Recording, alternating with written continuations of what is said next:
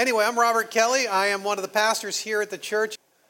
Welcome to the series that we're calling Miracles Happen. It is not called abstinence. Even though the art says abstinence, this was in fact the art we used for the postcard talking about one particular miracle, which we thought was very, very funny because of course the virgin birth, clearly it was the only time that abstinence didn't work, and so we thought this was very funny. We hope many of you did. We hope lots of people did, and we also recognize that not everybody appreciates our humor. And so if any of your friends or neighbors are particularly offended, you can give them my phone number and have them call me. They just have to queue up behind the other people who are calling me to complain about our sense of humor.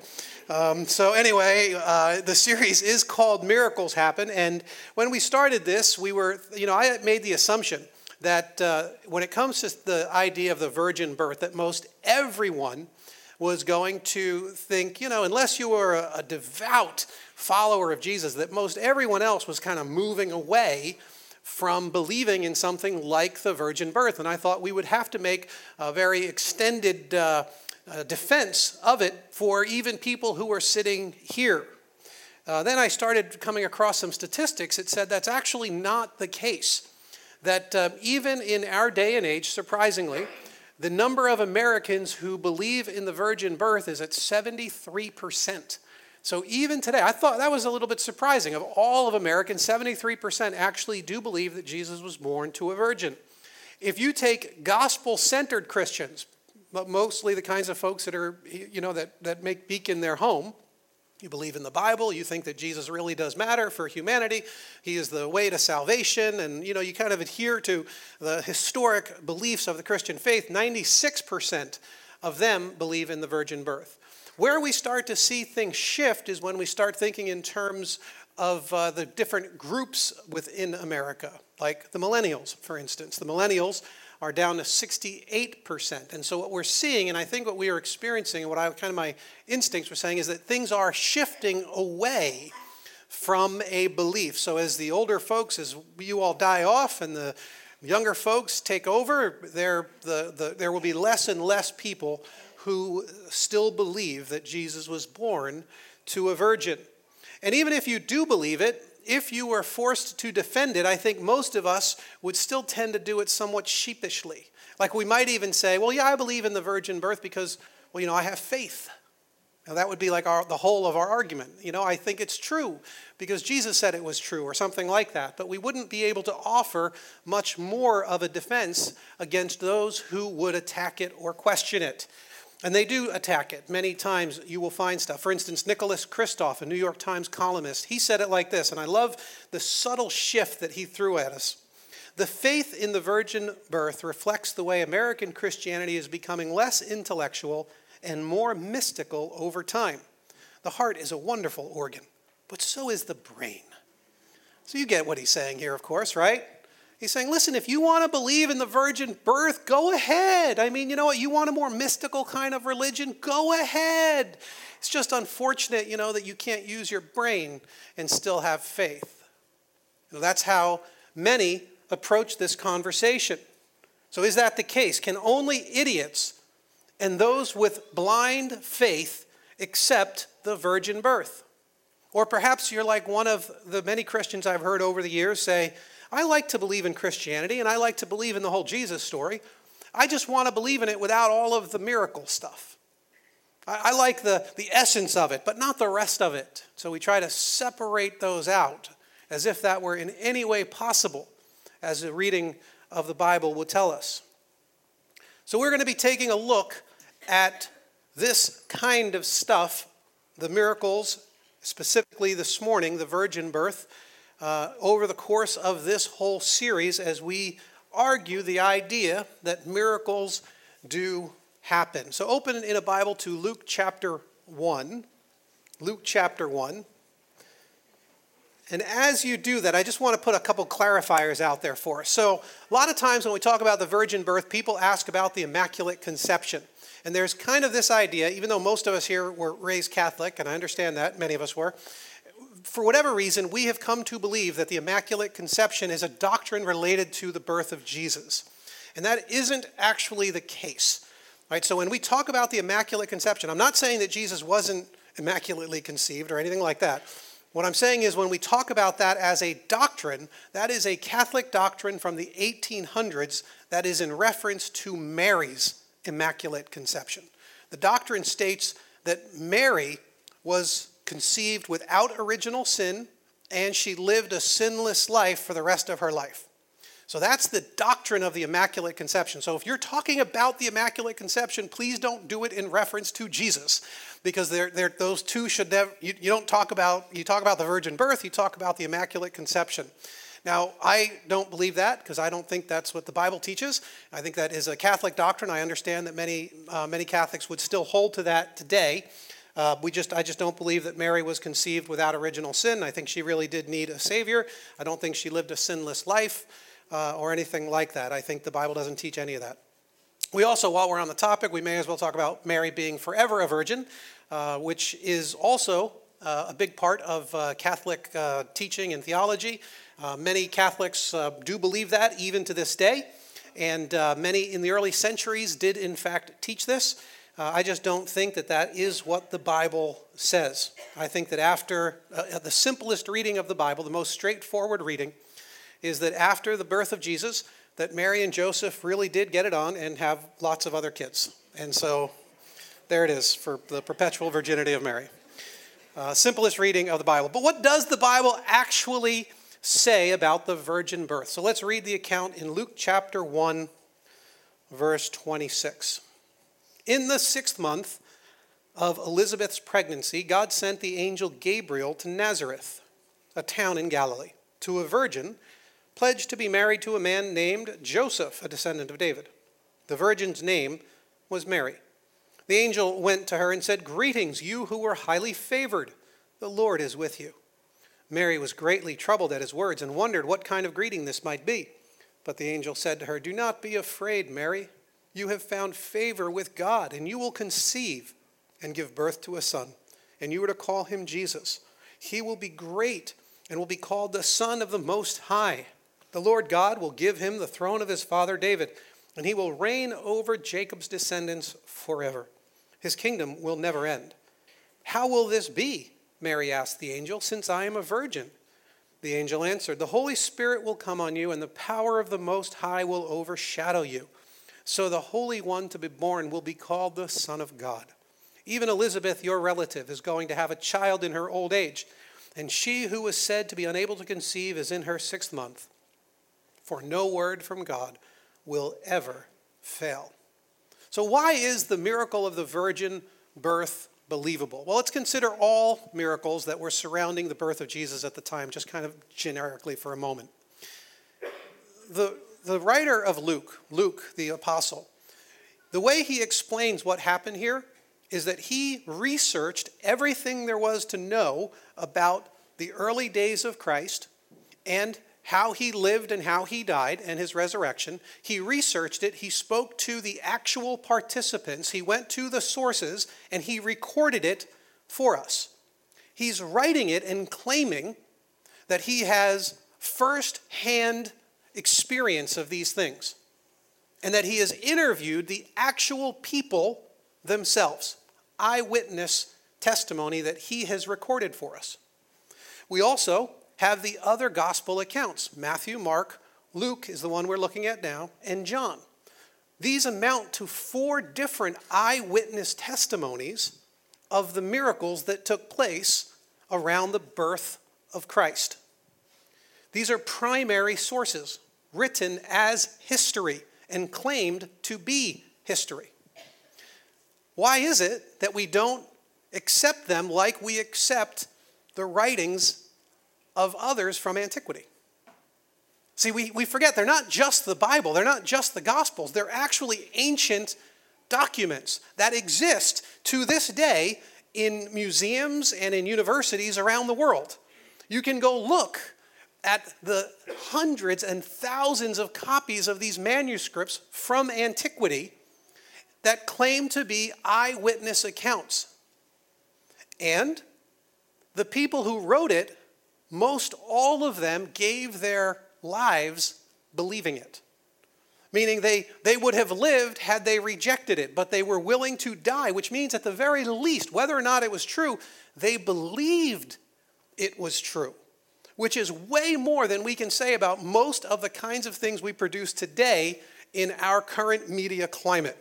You know, in the day of fake news, which is really funny that we get to talk about fake news because it's actually less reliable today than what you could have gotten from eyewitness accounts even 100 years ago. And you keep going back in history, and you have to ask yourself, how do we know anything from history? Well, you look for eyewitness accounts, and you look for actual archaeological evidence, you look for manuscript evidence, and then you look at the reliability of the authors who were writing it. At the very least, let's apply the same sort of legal and historical methods that we apply to everything else that happened in antiquity and apply it to the stories of the Bible. At the very least, the burden of proof, it seems, in that way, should be on those who want to dispute it. Because we have actual ancient documents explaining that this is what they saw. So how is it that they can be disputed and rejected so readily? And I think usually the argument against miracles is simple. The argument almost always comes down to one thing: an anti-supernatural bias. It is the belief that it is untrue because miracles can't happen. That's awfully circular. If you're trying to look at a reasonable understanding, an intellectual understanding of these things, you can't simply say the stories can't be true because they're miracles, and miracles clearly don't happen. That's not an argument. That's a faith statement. There's nothing reasonable or rational about that. You've just decided to have an anti-supernatural bias. See, there is no battle between faith and reason. You know, that's how we like to frame it. It's science versus religion. It's faith versus reason. But there is no battle here. Countless scientists have pursued both deep faith and critical scholarship. Thousands, countless. Some would even argue that it was Christianity itself that gave rise to the scientific endeavors because of our conviction that our God was reasonable, that he was intelligent, and that we could know him through the created world. It was Christianity that gave us the starting point for our modern scientific methods. How can we say that they're somehow inherently in conflict? They're not. There is even a small but growing trend in universities to attempt an intellectual integration of faith and reason today at some of our preeminent secular universities. Because the information that there is a war between religion and science is 50 years out of date. It's still promoted at the popular level, but it is not at the cutting edge of these conversations. That's why I think it's clear that the scriptures tell us miracles do happen. And if God is possible, then miracles are possible. If God is probable, then miracles can't be taken off the table. And no one has come even remotely close to disproving God. Quite the contrary. Most people who examine the evidence, who engage in this topic, will come away saying, you know, it's probably more likely that God exists than that he doesn't, which is why you'll always still find more agnostics than you will even atheists. Because if you really engage with the material in a philosophical, theological, even scientific way, you will come away most likely, like most people do, saying, it seems like God really does exist. And once you grant that, then you can't take miracles off the table. Once God exists, miracles can as well. Now, when we speak of miracles like this, we got to clarify a little bit because we're talking about genuine miracles, not like, the miracles that we throw that word around a lot. And I'm not talking about, like, it's the miracle of life. Like they had a baby, and it was the miracle of having a baby is beautiful. It's really cool. Had 3 of my own. It was awesome. But it's not a miracle. We all sort of know like the mechanism, right? Like we know how it happened. If you don't, we've designated Chris as the staff contact for any questions related to this. He loves these kinds of conversations. So if you don't understand, you can hit him up and he'll just give you any ideas. But those aren't really proper miracles. You might say to me, I won the lottery. It's a miracle. Listen, you've spent your whole life paying a poor man's tax, spending all sorts of money you didn't need to and shouldn't have been spending on the lottery to shoot for a possible outcome. You won. That's not a miracle. It's unlikely and maybe not so great in the intellectual area, but you did it, but it's not a miracle. Now, if you were sitting there at a friend's house watching the numbers, and all of a sudden a ticket materialized in your hand, and it was the winning ticket, that would be a miracle, all right? So we're talking about those kinds of miracles here. We're talking about the suspension of normal natural laws that we perceive around us all the time. When something happens that can't be explained by natural laws, then it may be a miracle. And I say may be a miracle because some things that happen today with technology would seem like miracles, but are simply advanced science. Like one day, I really hope that we master the quantum physics thing, and we create transporters like in Star Trek.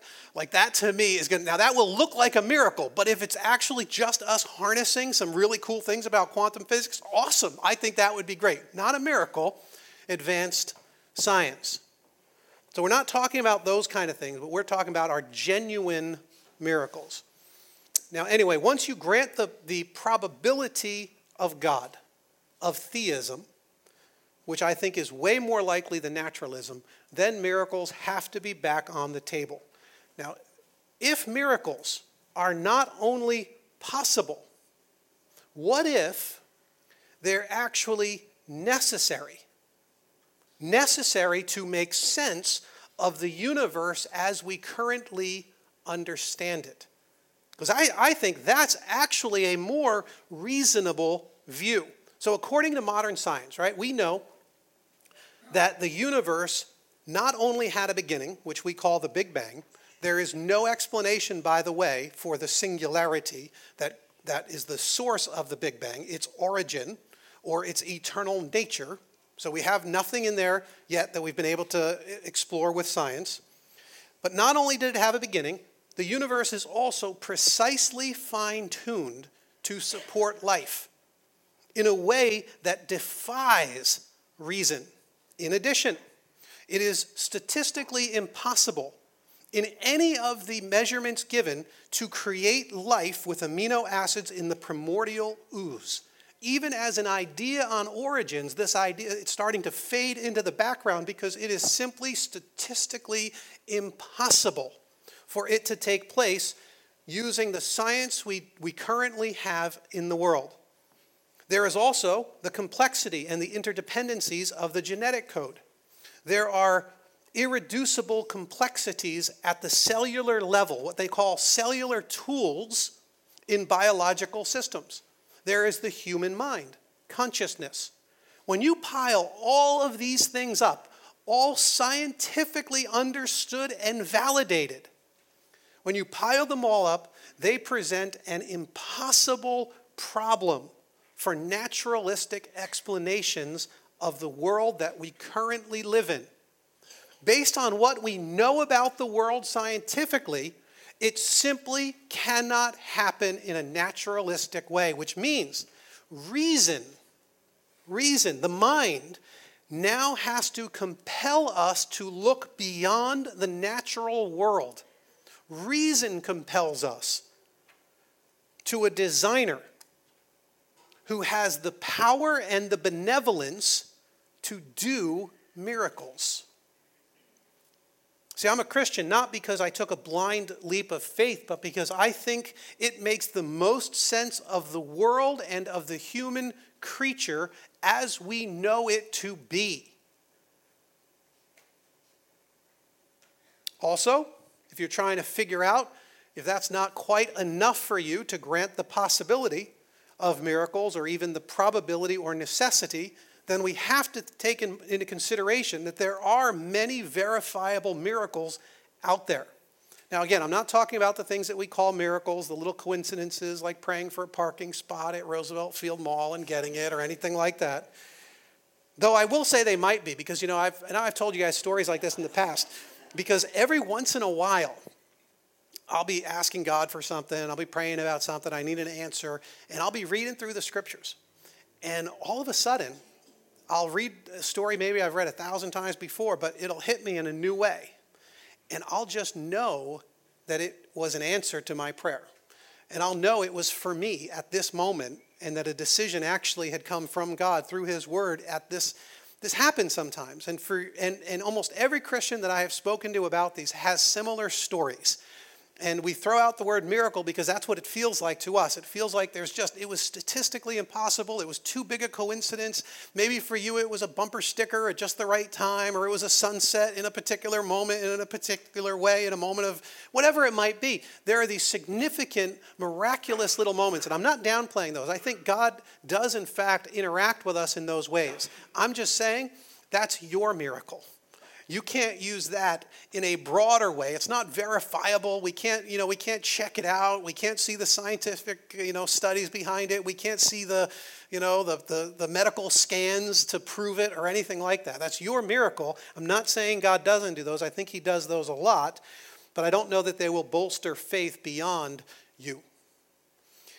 But there are, in fact, many verifiable miracles. Some from history, like the resurrection of Christ.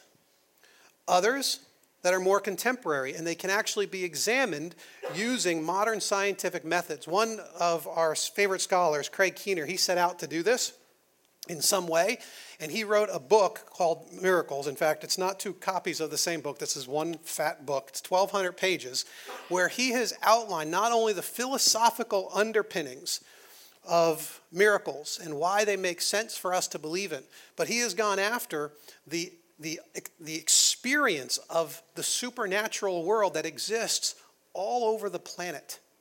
Which when you read it and you start to make your way through, and I've only gotten through a bit of it, I haven't gotten through nearly 1,200 pages, but if you're interested in this idea, this topic, you can't do it anymore without referencing this book because it's just the magnum opus of this whole conversation. But in there, he makes it plain that if you no longer believe in the supernatural, you're in the minority in the world. The experiences of hundreds of millions of people would say, no, the supernatural does exist, which means that many people experiencing this in so many diverse ways is enough for us to reasonably say, these things happen. They really do happen. So miracles are not only possible, they're not only probable, but they're actually essential to life as our current science explains it. And that's enough to believe in miracles. And of course, that's enough to make it so that the virgin birth is possible.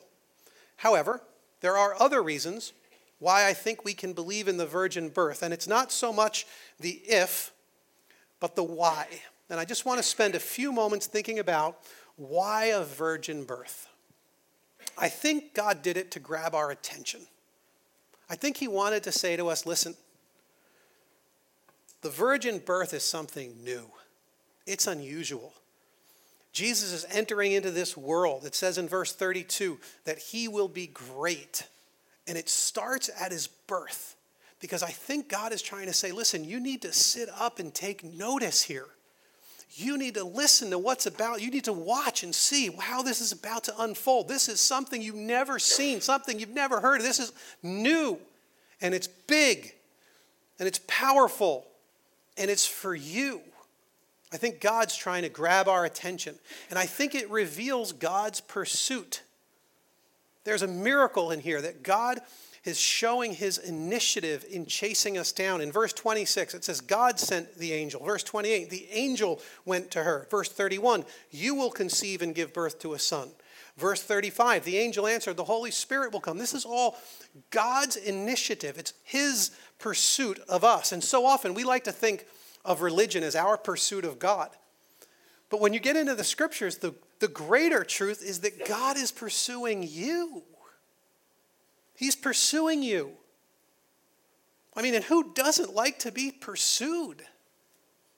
To catch someone's eye in that way and to have them to look at you and to say, that's a person I want to be with. I mean, this is what happened to me. I mean, Cheryl was such a flirt. I mean, she chased me down for years and years and years before I finally succumbed to her temptations. It was out of control. You know, it. It was good. It was good to be pursued. And so somebody's going to text her like, is this true? Is he full of it?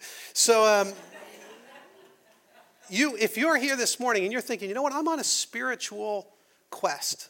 I've been seeking. I would say that's great. But I got to tell you, you're not the only one seeking. Because God is the initiator and he has been seeking you. If you're awakening to spiritual things, if you're here right now because you think you're a spiritual seeker, that's because God is already pursuing you. He's already put it in your heart. He's already put it in your soul. He's already stirred it up in you. He's already come. He has decided that he is going to take his supernatural power and he is going to break through our hard-heartedness and our spiritual deafness. And he's going to use that power to save us. He sends Jesus, whose name means God saves, to save us from our sin and our guilt that every man and woman is caught up in. And that sin is so deep and dangerous that we need God to save us. Humanity couldn't do it on our own. It was impossible. We needed someone outside of this created world to save us. We need redeeming because we can't do it on our own. And if we're going to have any hope, God had to act. It had to come from outside of humanity. And he did this to prove his love. You know, it wasn't just the virgin birth, it was the virgin birth. It was an actual birth. You know, Jesus could have come in any way. He could have come on the clouds, riding some awesome steed, swinging a sword, laying his enemies down. It could have been anything like that. But it's not how he came. God became one of us, a birth. He became vulnerable. He became hurtable. I mean, this blows our categories. You know, what was it like to hold the Son of God in your arms? Did Mary ever drop him?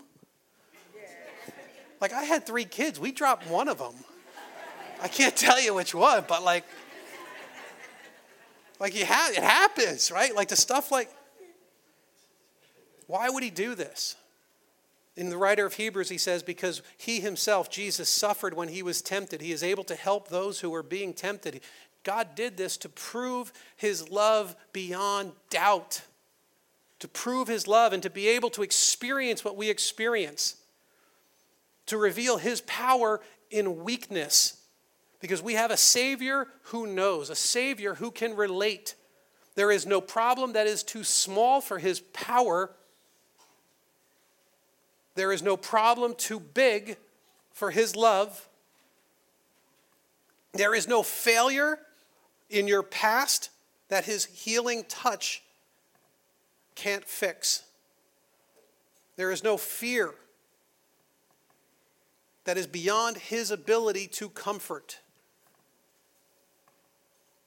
See, God's supernatural power is for your greatest good. That's why we have the virgin birth. That's why we have the proof of the miraculous. Because God is breaking into this world with his amazing power. Because he loves you. Because he's seeking you. He's pursuing you. And it takes nothing short of a miracle to reach you and to reach me. I'm going to ask the band to come up. They're going to be leading us in a couple of songs. And as they do that, I'm just going to ask that you would pray with me.